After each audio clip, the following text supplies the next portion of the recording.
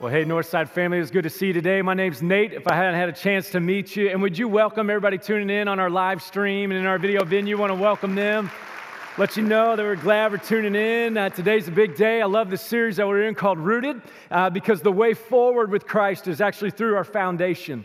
That we look into the deeper things of our life and we begin to reveal them to God and allow God to have them so He can grow us in Him to look more like Him than we do ourselves. And last weekend, we looked at this question: how does God speak to us? You know, we want to hear from God, we want to talk with God, but sometimes we don't know how He really talks to us. And the workbook that we have, if you haven't picked one up, you can get out at the Resource Center. It talked about how God speaks to us. And this last week in our life groups, we had an extended prayer time where people in our groups, we got to spend a longer time praying. For some people, maybe in this church, you've never prayed that long before or talked with God. But what I found fascinating in our group was this: after we did the prayer experience, we came back and we talked about saying, hey, what did God say to you? What was God speaking to you?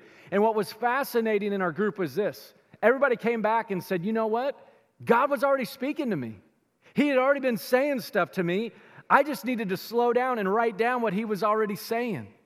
And I went, this is a lot of the way that God speaks. God is already speaking to us. He already has things for us to hear. And the problem is sometimes we run so fast that it's not that God's not speaking, it's that we don't take time to actually hear what He has to say. And today is going to be one of those big topics that we're going to talk about. And I want to be open and honest with you. I'd love if we could just stay real academic and talk about suffering, and let's just talk some theory and some scriptures and some quotes, and I'll pray and we leave. But let me just tell you this. Everybody in this room, whether you're a follower of Jesus today or not, everyone in this room, we have experienced or we are experiencing suffering right now. That's one of the commonalities that we have. Whether you follow Jesus or not, every one of us, we have gone through hardship. We have faced tough times in our life, which is why we ask these big questions. Why do bad things what? Happen to who? Good people. God, why would bad things happen to good people? And I even ask questions like this: God, why do good things happen to bad people? Why are the New England Patriots back in the Super Bowl, God? Church is where you get real, you know? You know, some of you are Saints fans and you're going, God, we should be in the Super Bowl. Right? We got robbed. This isn't fair. You know, what's fascinating is this: whether you believe in God or not, every single one of us, isn't it funny? We believe in fairness and justice, don't we? Where does that come from? See, it's interesting. It's interesting that deep inside of us, we see things and we go, that ain't right. Well, who says it's right? And who says it's wrong? And who's the real authority on this? See, this is why we need to talk about these big things, because, man, there are questions in our minds and things in our hearts that we go, God, this isn't right, but we don't have answers all the time and we don't know what to do about it. Matter of fact, this is where my heart was on Friday. One of my best friends in ministry, I did ministry with him in Illinois. His name is Drew Moore, and I got to surprise him. I got a picture of him. He's my buddy. I went out in October to surprise him. He took over for a church in Las Vegas. It was actually the church that we planted, the church that we belonged to out in 1993 in Las Vegas. We planted this church called Canyon Ridge, and what's phenomenal is he took over that church in October. I became the lead pastor here, and it's been so cool to journey together. And Drew is one of those, he's a man's man. He's a tough dude. Matter of fact, this summer, he's an outdoorsman. He hiked a 200-mile trail through Yosemite. I'm like, not me, man. Like, that's for you, dude. That's for you. But what was phenomenal is that, man, he is this outdoorsman, 200-mile hike, all these great things. And on Friday, I was praying for him because a couple months ago, you know, here he is, he's in great shape. He walked up a flight of stairs and got out of breath. He's only 40 years old, got 4 kids, vibrant. He goes, man, something doesn't feel right.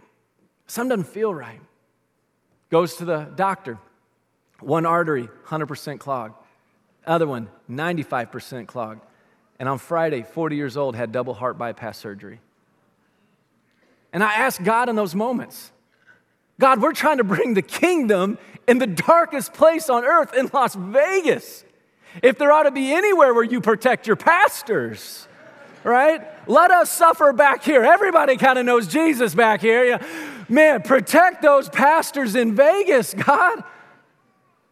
And that's not how it always plays out. And on Friday, let me just be honest where I'm at. Just kind of confused. I mean, I'm reading over this and I'm hearing these scriptures, and so I can give you academic answers today, but you know what? We're going to look at the truth of God, but I'm going to ask you to be very real today with God. That you and I would kind of, if we carry a mask in here today, that we would be able to take that off, because if I ask you today after service, hey man, how you doing? What do we say? We're doing good. You know what I want to start doing to you? Liar, right? Like Princess Bride, you know, the lady that comes out, liar. Because if I could really sit down, if you really pulled up a chair right now and you and I just sat here and talk, there'd be some things in your life right now that really aren't all right. And it doesn't mean they're devastating like Drew having heart surgery, but this is just my hunch, that there's some things in your life right now you're going, they're not all right. They're not all right. Which we begin to ask the question, where's God in all of this? You see, sometimes we make the mistake and we begin to think that God created the world broken with suffering at the very beginning. And we forget what it says in Genesis 1, verse 31, that after God created the earth, it said, after he created all of it, he said, God saw all that he made and it was very good. That actually creation and life doesn't begin with us, it begins with God, and it began perfect. It had no sin. There was no suffering going on. This is why it feels so hard for us in this life that even when we become a Christian, there's still suffering. And we go, this doesn't feel right. And God goes, I know, because this is not the way I created it. I didn't create it with death and suffering and cancer in the world. That's not the way I created it. But sin came in because the way that God created, he goes, I'm in control of all things, but I'm creating a world that I'm allowing you to choose me. I'm allowing you to come after me. I have created this. I want you to follow me. I will be your God. You will be my people, but I'm not going to force this on you. You're going to have to choose me. And what do Adam and Eve do? They don't choose him. And they have this suffering that comes into the world. See, I'm going to get to the question here in a second when we ask, where is God in our suffering? But I just want to take a moment. I think we need to understand even what suffering is. Because sometimes we don't even understand what suffering is, or that we're even suffering in this world. We don't even know it. Today you might be suffering, you don't even know it. You just go, no, that's life. Well, hang on. You actually might be in deep suffering. One of the, literally, the Latin, suffering comes from this Latin phrase that literally just simply means this, to bear under. That's what suffering is, that you and I, when things aren't right in our life, we are bearing under this suffering. This is why we say phrases like this, how are you doing with that, with whatever scenario in your life? Go, man, I can't bear it. I can't stomach it. I can't stand it. It's too much. This is why when Cain killed his brother Abel, these are Adam and Eve's sons, when Cain lied to Abel and he killed him out in a field, and God has to confront him, and he tells him his consequence. This is Cain's reply to God. He says, my punishment is more than I can what? Bear. I can't bear this. This is too much for me. See, this is what suffering is in this world. Suffering is this thing that we feel like, oh, God, I wasn't made for this. I can't handle this. This is too much for me. And I want you to know, guys, this is what we have in common. That all of us have experienced this moment. Maybe it's a sin, maybe it's other stuff down we're going to talk about in a second, where we can't bear it. This is why Paul writes to the church in Rome. Because I don't know if you know about this, but the first century Rome, the first Christians, they got baptized, and then a lot of them got killed for being Christians. Because what they said was this: Caesar isn't Lord. The government isn't my hope. My hope isn't in a political party. My hope isn't anything else. My hope is in Jesus. And the way that Rome kept the peace was this: either you're for us or you're what? Against us. And if you're against us, you die. And the Christians were caught, and they sent, well, Jesus is our Savior. They said, very well, feed him to the lions. And listen what Paul writes to the church in Rome who was experiencing this. He writes to him and he says, we know that the whole creation has been groaning as in the pains of childbirth right up to the present time. He knows things aren't right in this world. You don't have to be a Christian to acknowledge that, to go, hey, I might not believe in God, but I know this, things ain't right. Things are not right. Paul says the whole creation is groaning. Not only so, but he says, but we ourselves who have the first fruits of the Spirit, meaning those of us in Jesus, we groan inwardly as we wait eagerly for our adoption as sons, the redemption of our bodies. What Paul is trying to say is this: just because you become a Christian doesn't mean you don't go through suffering. See, sometimes we have this misunderstanding that when you become a Christian, all of your problems go away. And when you become a Christian, and sometimes problems can escalate, and you go, where are you now, God? See, this is why we got to understand Scripture. I was talking to my wife about this with suffering, because we've gone through a lot of things in our life that we've had to suffer, that we've had to go through. Not because God was punishing us, but because these things happen in life. One of her favorite books is this book called The Broken Way by Ann Voskamp. She gave me this quote about suffering that I think really gets to the root issue deep down in us when we're facing suffering in our life. Listen to what it says. This is how Ann Voskamp puts it. She said, suffering asks us to bear under that which is ultimately not under our control, which proves to us we have no control. And maybe that's too much for us in our autonomous, do-it-yourself culture to bear. Maybe more than we can't stand physical suffering, we can't stand not feeling in control. Deep down behind suffering, it's not just that you and I go through hardship. One of the hardest things is when we're going through suffering and it feels like we can't do anything about it. And we feel like it's out of control. And so we ask this question, God, where are you in our suffering? Because we go, man, I feel like I'm out of control. And if I'm out of control and you're supposed to be in control, what's happening? I just want to talk a little bit right now. Where does suffering come from? Because we want to get this straight. One, I want to let you know is this: God does not cause suffering to happen.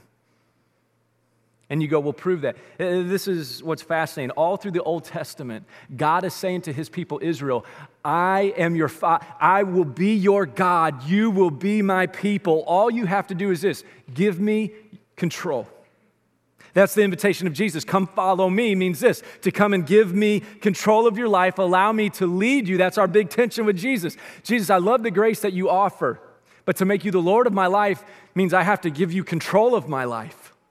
We'll want his grace, but a lot of times we don't want his lordship. And the problem with Israel was this: they had this God who said, God is saying, I will provide. You just trust me. You give me control. And you read the Old Testament over and over again. Here's what Israel does. They give God control, then they take it back. They give God control, then they take it back. We do that a lot, right? God gives you a new job. Thank you, God. And now I'll take it from here. God, thank you for this spouse. I've got it. That's what I wanted. Thank you. And I feel like I'm good.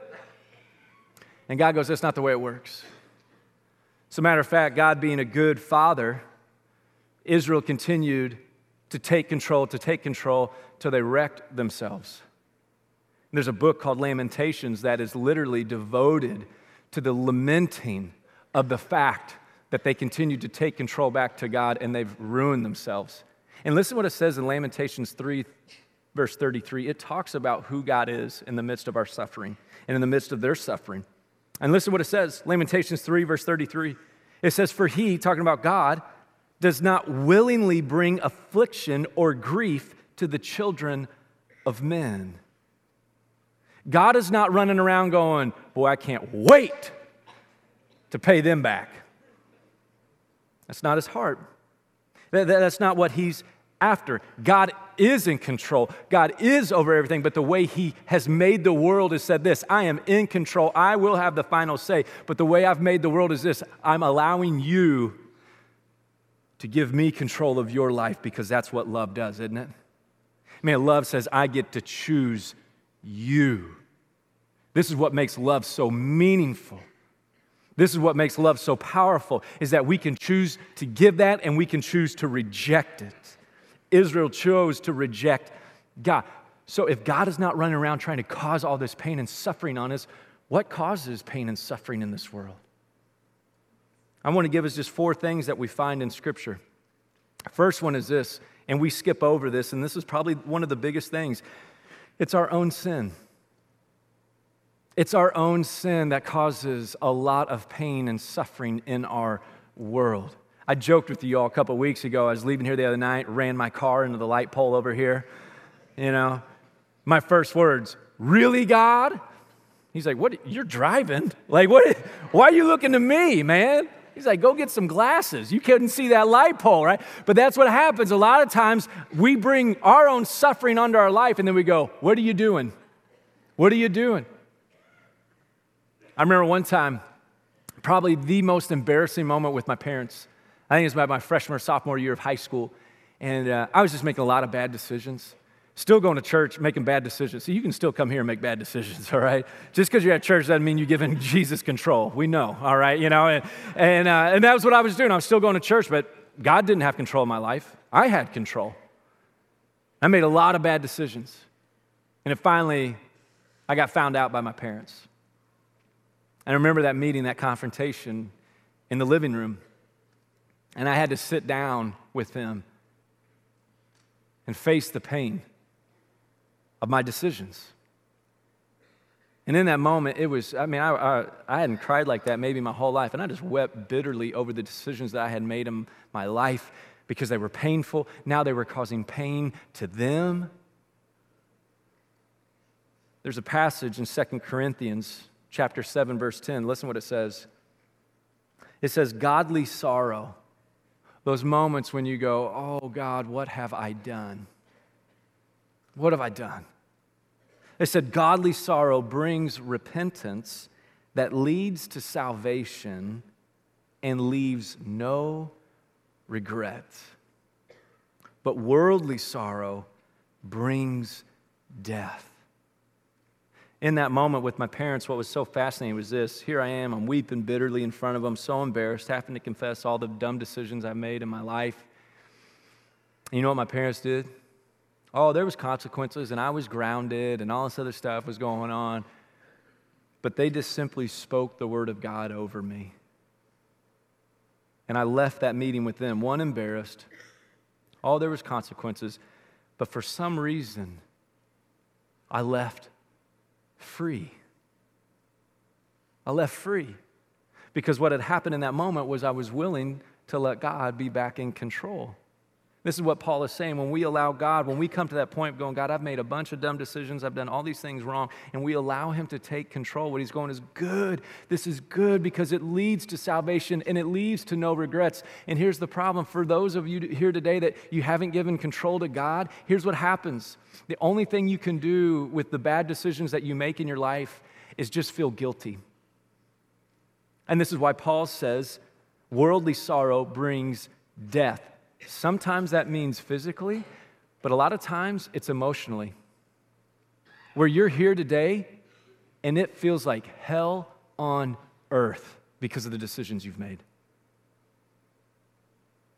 See, that's why we give God control. God is saying, I'm not here for you just to experience hell on earth. In the middle of your suffering, in the middle of your bad decisions, Nate, that you've made, I want to free you, but Nate, you got to give me control. Nate, you got to allow me to lead into your life. See, a lot of our biggest problems, a lot of our biggest suffering just comes from our own sin. But it's not just our own sin. You know what the problem was for my parents that day? I caused them a bunch of suffering. My dumb decisions didn't just stay to me, do they? See, that's kind of the problem in this world, isn't it?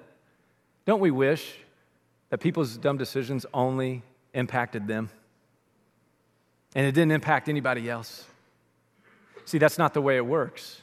See, part of this whole thing of giving God control is this, because our decisions impact other people. Other people's sin impacts us, and it causes us to suffer. It causes us to go through difficult times because of what other people have done. A third way that we see in Scripture is this: Satan loves to attack. He loves to tempt. We're going to talk about next week that we have an enemy. And so what do we do with this enemy? Jesus was attacked by Satan. Satan was trying to come after him. John 10:10, Jesus says this. He wants you and I to know, hey, you need to know who and what Satan is. Satan has come to kill. He has come to steal from people, and he has come to destroy. He's come to destroy your marriage. He's come to destroy your life. He's come to try to destroy the church. He wants to destroy any unity. That is who he is, and he will attack, and he will cause suffering. He goes, you've got to understand what he's trying to do. We got to understand suffering comes from that. It comes from temptation, from giving into this. And the fourth and final thing is this that we got to be aware of. Here's where suffering comes from. We've got to understand that we live in a fallen world. We are in a broken world. And I'm telling you right now, no amount of money will fix this place. There's no amount of money that fixes these things. We are in a broken world. Sometimes we don't realize how broken it is until we come face to face with it, don't we? We might not even realize. I remember for me, one of the times, not just in youthfulness, but a couple years ago, my wife and I, after our first kid, Lily, we wanted to have another kid. Only to find out within a 6-month period, we would miscarry twice. And I remember sitting there in the doctor's office talking with the doctor because we want to know why, don't we? Why does this happen? Why God also said, and I just asked her, great Christian doctor, godly woman, and this is what she said. She said, Nate, you need to understand, even though we have all this technology, even though we have all this, you need to understand we do not know why this happens. This is why we need to understand who God is and allow His word to speak to us loudly. Because He's not afraid of our questions, but here's what I found. The more I study about why do bad things happen to good people and where is God in this, this is what God has been telling me over and over again, Nate. He's going, Nate, it's not just why, you need to know where I am. In the Old Testament, one of my favorite passages, and I preach this at every funeral, is Psalm 34:18, where it says this, the Lord is near to the brokenhearted, and He saves those who are crushed in spirit. God, why is this happening right now?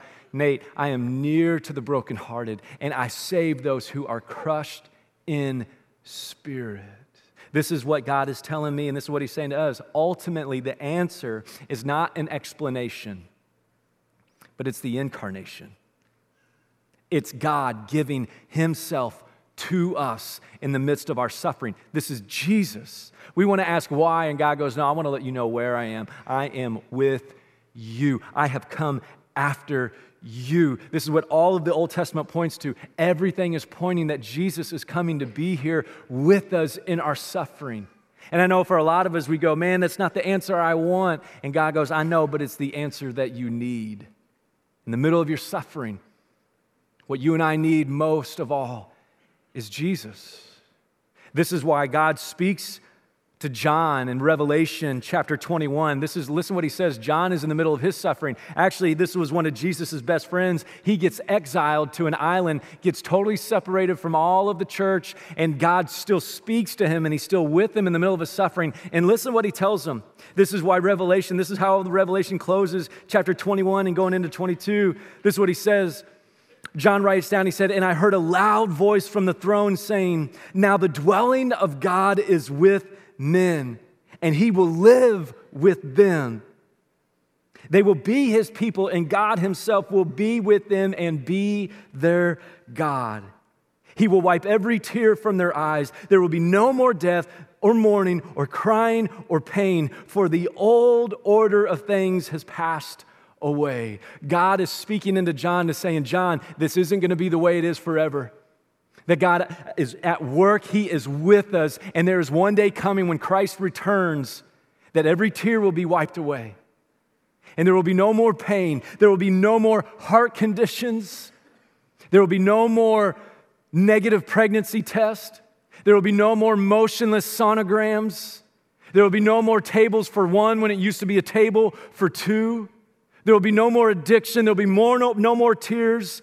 There will be no more living with the pain of the past, because God is saying, I am making all things new, that the old order of things will be passing away. And I am looking forward and groaning forward to that day, aren't you? Where I'm going, God, thank you that there's a hope, that this suffering I am in right now will not be the end. But how do we move forward? Because we can't just say, well, one day, maybe, who knows? No, God is saying, I'm doing a work right now in the middle of your pain and your suffering. And what we're going to do right now is we're going to talk about how we move forward. And I want to invite our care pastor, Tom Gilbert, who helps people move forward and is helping us as a church to move forward in the middle of our pain and suffering. And would you welcome Tom to the stage right now, my man? Hey, brother. Thanks, brother. Tom and Jess, his wife, and his boys, Isaiah and Zeke, moved here from Illinois. And Tom is our care pastor, does a phenomenal job here. And what we want to do today is we just want to give you 3 things about how we can move forward in the midst of our pain and our suffering. And the first thing is this. We want to be very upfront and honest with you guys. This is how we move forward. It is okay to not be okay. It is okay to not be okay. I'll run into some of you at Meijer, and some of you go, "Hey, Nate, good to see you." And then you'll do this, "Sorry, I missed last week." Right? And there's this, there's that guilty. And I'm like, well, we were taking roll call, and we weren't, No, but we feel really bad about some things. And there's those times that we come into church, and we feel like everything has to be okay. And we want to let you know today, it is okay to not be okay. Yeah.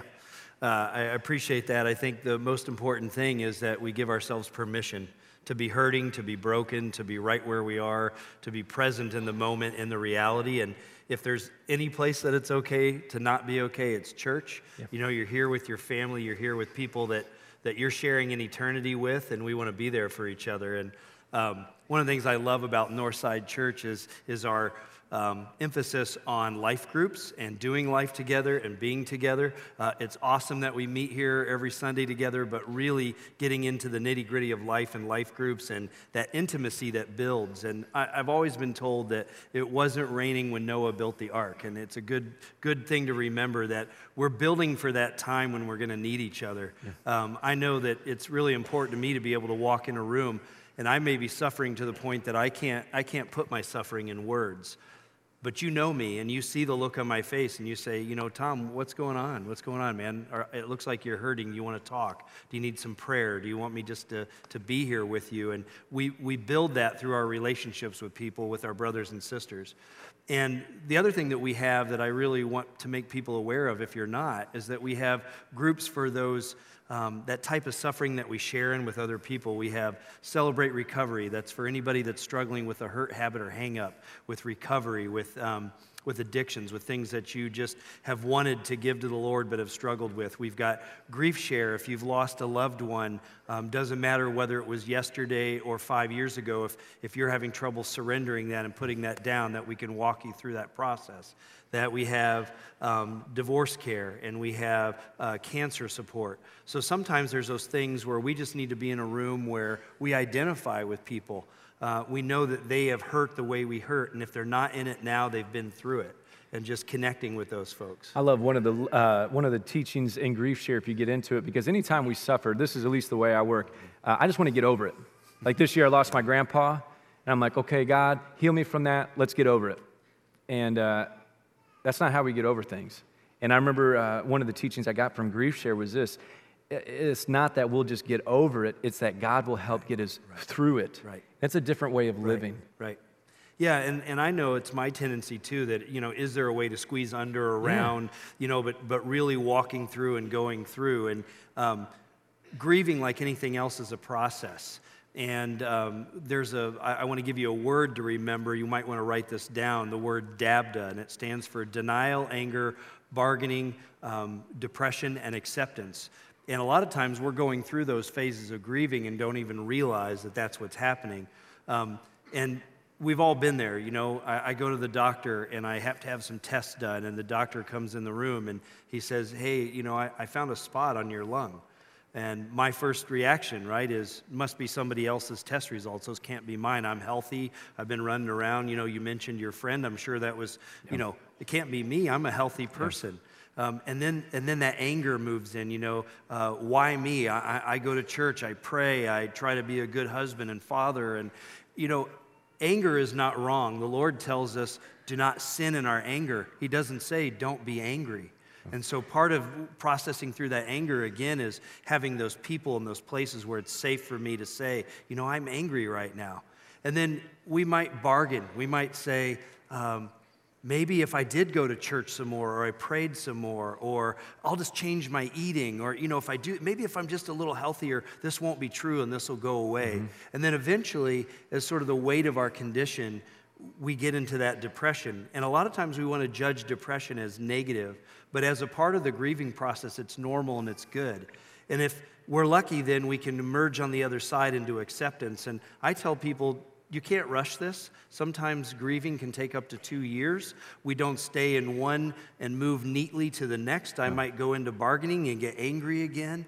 But eventually, I'll come out to that victory if I'm in this with the Lord. If I'm suffering with Christ, I'm going to come to that acceptance. And then people will say, well, what does that look like? How do I know I got into acceptance? Yeah. You know you're in acceptance when you're in that surrender position, when you're ready for the Lord to take you on to the next thing. How can my story benefit someone else? Yeah. How can I allow God to use this in my life? And I call that surrendering to win. Yeah. I love it. I love the surrender to win because it sounds like, that actually sounds backwards. Like, right, if you surrender, Right. you lose. But this is what Paul is writing to the church in Romans. He says this, Romans 5. He says, not only so, he said, but we also rejoice in our sufferings. Right. I'm like, man, I don't like that. You know, I'm not really in the mood to rejoice. But he says, but here's why we rejoice. It's not like we act like it's not a big deal. He said, rejoice in our sufferings because we know that our suffering produces perseverance. Perseverance, character, character, hope, and hope does not disappoint us because God has poured out his love into our hearts by the Holy Spirit, whom he's given us. And I think that is so important for us to understand that the surrendering, the allowing of God to take control in the midst of our suffering, because God's not going to waste it. That's right. He's wanting to do something more than what we can think of in our suffering. And this is why we want to give you guys this, because God is saying, I want you to help come along other people who are suffering. This is what it means to be the church. Right. That we suffer and we go through hard things and we go through this together, which is the third thing we want you guys to know is this. Biblically, this is how we get through suffering, is that we carry each other's burdens. I think that's really important. You know, we're just made to need other people. We're made to need each other. We're made to be interdependent. And one of what we look to is the Lord, that the Lord exists in community, that we are made in his likeness. So we are made to be in community. Yeah. You know, one of the only things he ever looked at and said it wasn't good is that man was alone. Yeah. And so we know right from the beginning, right from the creation story, that we're to do this together, that we're to carry our burdens with one another. And we know that the Lord says to take on his yoke, just as we're helping to take on each other's, and that we walk that way together. And I know that sometimes we feel bad sharing that with somebody. We feel like we have to carry this by ourselves. This is the only way through it. Galatians 6:2 says this. It says, carry each other's burdens, and in this way you will fulfill the law of Christ. Which means this, God is saying it's not just that we accept Christ. He's going, I want you to help be the church and come alongside and help other people carry their burden. I remember I was a freshman in high school out in Las Vegas. I was at a buddy's house playing pool. Got a phone call that my great-grandpa died back here in Scottsburg. And I remember walking back into the room. My buddies were in there. We're playing pool. And I'm just dejected. And my buddy said, man, what's going on? I said, I just got news that my great-grandpa died. You know, and I'm 2,000 miles away. You're kind of just reveling in that. And one of our friends in the room said, well, I didn't even have a great-grandpa. And I'm like, it's because you don't deserve one, you know? And, in those months, and I know what he was saying. What he was saying is, be thankful you had one. Right. I didn't have a great-grandpa. But in that moment, I'm like, you're not carrying the burden, man. Right. You're not, tell us, what do we need to be careful what we need to say and what we need to not say when we're carrying other people's burdens. And that's another permission I want to give, is that as you are navigating how do I help carry my brothers and sisters' burdens, that it's okay to not know what to say. And it's also okay to be uncomfortable. You know, one of the things that I do is I counsel people.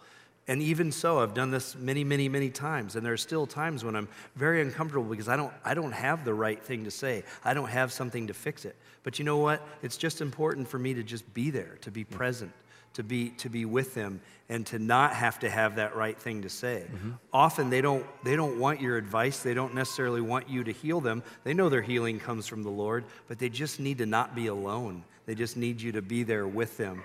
And in addition to that is sort of, you can always ask. Instead of telling, why don't we ask? Why don't we say, what do you need? Do you need advice? Do you need me to be silent and be here? Maybe you even need me to go away. Maybe this is a moment that you want to be alone and I can be over here, and when you need me, you can tell me and I can come back and be with you. But just being sensitive to, we don't all suffer the same. We're not always looking to be cured. Sometimes I just need you to be there with me. I love this saying, it's not mine, and I heard someone say it and I loved it. They said, we tell everybody, don't just sit there, do something. They said, well, sometimes it's don't just do something, sit there.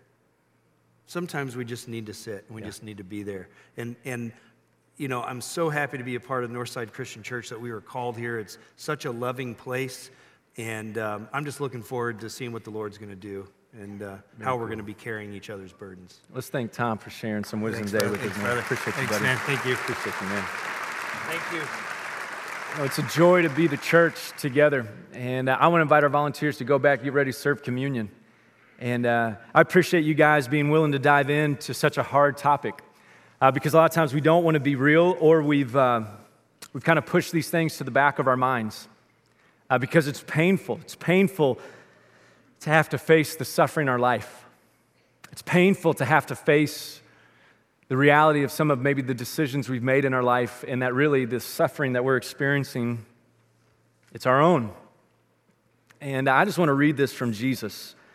This is when he was on the cross experiencing all of the pain and all of the greater suffering than anybody else will ever know, because he experienced what we couldn't bear, the suffering of all of the brokenness in the world. He took on himself on the cross. And there's just this little sentence that is listed in Mark chapter 15, verse 23, that gives us great insight as we're about ready to go into the time of communion, where we remember what he did. And listen to what it said. This is just a small little tidbit. But in Mark chapter 15, verse 23, this is what it said. Then they offered him wine mixed with myrrh, but he did not take it. And this is Jesus on the cross. And let me give you the context of this. What they would do is this: the crucifixion was so painful. What they would do a lot of times is to those people who were suffering on the cross, they would give them this wine mixed with myrrh because it would numb the pain. It would numb the suffering. Let me read this again. Then they offered him wine mixed with myrrh, but he did not take it. You know why he didn't take it?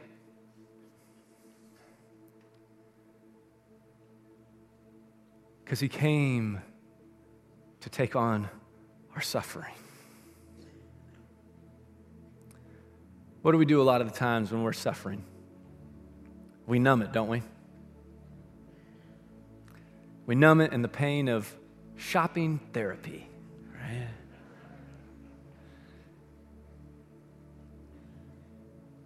We numb it, things that are legal, illegal, but we're numbing it because we don't know how to deal with it. And Jesus, in the most excruciating moment known to man on the cross, has the opportunity to numb his pain. And he says, nope. Because I came to take on what you can't control. Where's God in the midst of our suffering? He's on the cross, taking it on. The weight of our sin, the weight of the destruction in this world, Jesus takes it on himself. And it crushes him so that we don't have to be crushed. And God raises him from the dead so that we can experience victory through him. Have you given control to God today? See, God's saying you don't have to suffer through this. I know this world might hurt. I know there might be hard things, but I want you to give me control. Here's what I want us to do before we take communion. I just want to invite you to bow your heads with me. And I just want to give us a moment real quick. And maybe you've been fighting today and for a long time You've been trying to take control of everything. You've been trying to hold everything together, and it just seems like it's making it worse. And I just want to give you a moment right now that if you've never surrendered your life to Christ, like Tom said, we surrender to win. If you've never given your life to Christ, if you've never given him control, maybe control of your decisions, control of your life, and you're going, today is the day. I need to give him control. Just simply right where you are, I just want you to raise your hand. And just simply say, today, God, I give you control. I can't control it. That's awesome. That's awesome. And we want to do something special right now. Just because you might become a follower of Jesus doesn't mean you don't encounter suffering and pain in your life. And we want to take a moment before we take communion, before we take the bread and the juice. And I just want to give you a moment right now. If you're just suffering, man, if there is hardship going on in your life, I'm going to pray for you, but this is what I want you to do. Just right where you are, would you stand? Just right where you are. It doesn't matter if it's you're suffering from your own decisions or maybe it's decisions of others. But man, you're just feeling a weight today.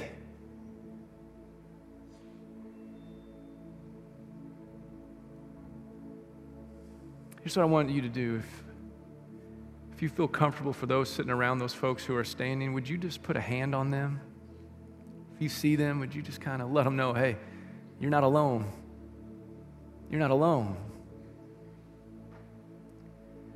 See, it's okay to not be okay. That's why Jesus came.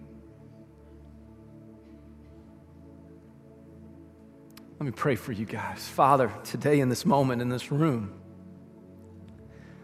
we give you control. Because Jesus, your word is true that in you all things hold together. God, right now, the things in our life that we can't hold together, we give to you.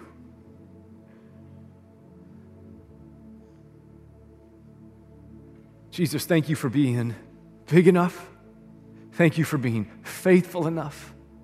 Thank you for completing your work on the cross. And thank you that you gave us the church, that we get to go through life together, that we get to minister to one another, that we get to lift each other up. But Jesus, we lift one another up because we have you and your work on the cross for us. May we be mindful and may we celebrate and may we rejoice in our sufferings, not because they're easy, but because we simply have you. And it's in your name that we pray. Amen.